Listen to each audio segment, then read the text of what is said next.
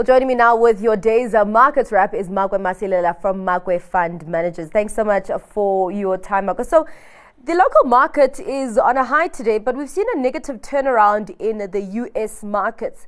How are you taking in today's trading session? It's mainly driven by people are thinking that yes, we're in a situation where interest rates will be going up, but the thing is they won't be that aggressive. But we're continuously getting data that shows us that there's a possibility that we can get soft landing, that is a steady economic growth, and then unemployment maybe might be reduced going forward. Inflation seems to be trying to go down, but interest rates will continue to be at elevated levels. And we've seen that the PPI number came out of the US, cementing the fact that, listen, guys, interest rates, I think that mantra that will be high for a longer period of time, we just have to get to grips with that. Even if we've seen that some UK inflation went down, our inflation went down, but the overall picture is that inflation continues to be at elevated levels, and all the central bankers are adamant that they need to fight this monster. So markets get to be caught between all that. Hence today you see an update, the day before you get a down day. But I think the local market managed to get a nice boost coming out of resources.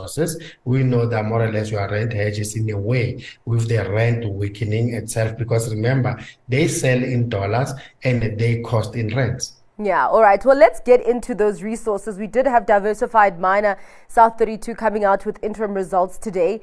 Revenue down 8%, profit after tax down 34%, headline earnings per share down 44%.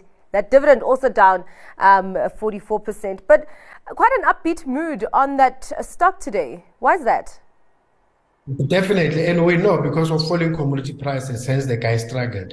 But we've seen coal continues to be the main contributor. We've seen that with Glencore as well, that continue to be that. But I think what excited markets is this reward to their long-term shareholders, because the guys increased their share buyback program by a whopping $50 million US. So that gets to reward long-term shareholders. All right. I completely get you on that. Quite a lot of excitement on these share buyback programs that keep coming from these mining companies.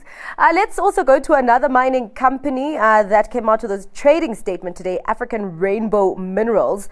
So saying that they expect headline earnings in the interim period to climb by as much as 44%. Although they did mention that their basic earnings were affected by a number of impairments. Not much color that they gave us there. So could you please fill in the gaps for us?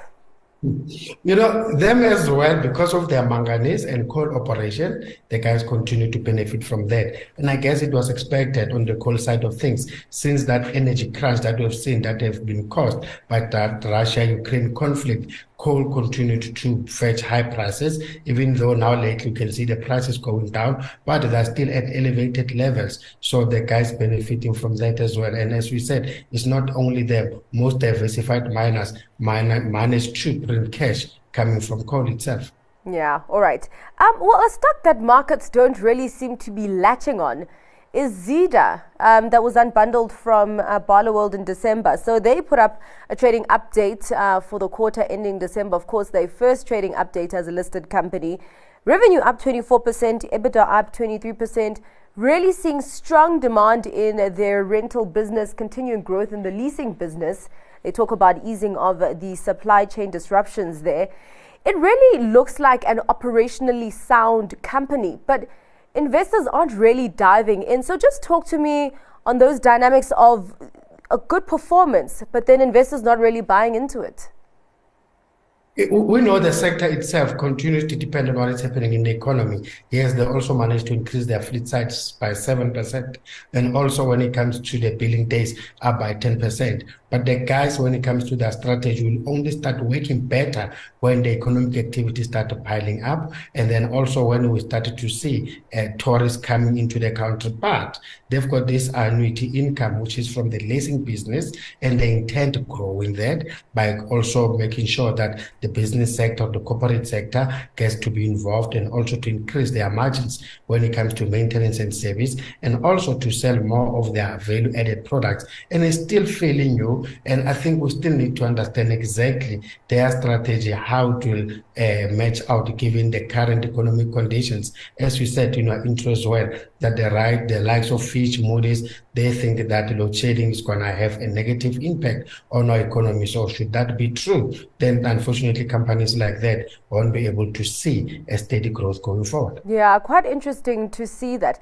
Vodacom, Makwe, you noticed at the start of the trading session, it flew that stock by about 7%. And then we had this rumor coming out that Vodafone, that is holds about 65% of Vodacom, is kind of mulling some corporate action to see if it could maybe merge it with other operators, or maybe sell some of the business units there in the African business, or maybe even sell Vodacom to another investor.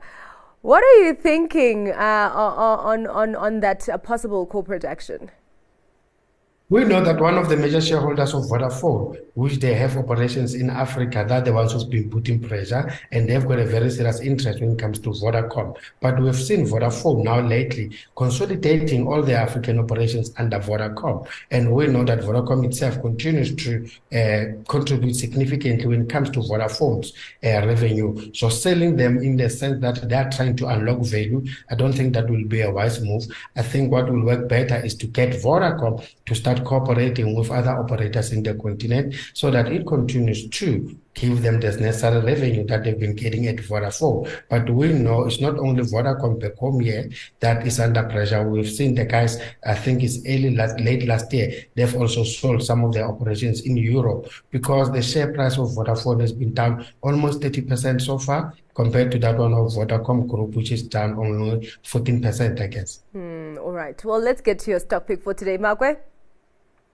I'll go with Telkom. They're going to be a much leaner company, and they'll be very attractive as well for a takeover. And we've seen the likes of MTN did indicate that they're interested, though the talks did collapse. The guys managed to increase their mobile data subscribers, also their mobile broadband subscribers also increasing. And if they get it right and manage to sell that device receivable books for almost 1 billion, that will be able to help their free cash flows.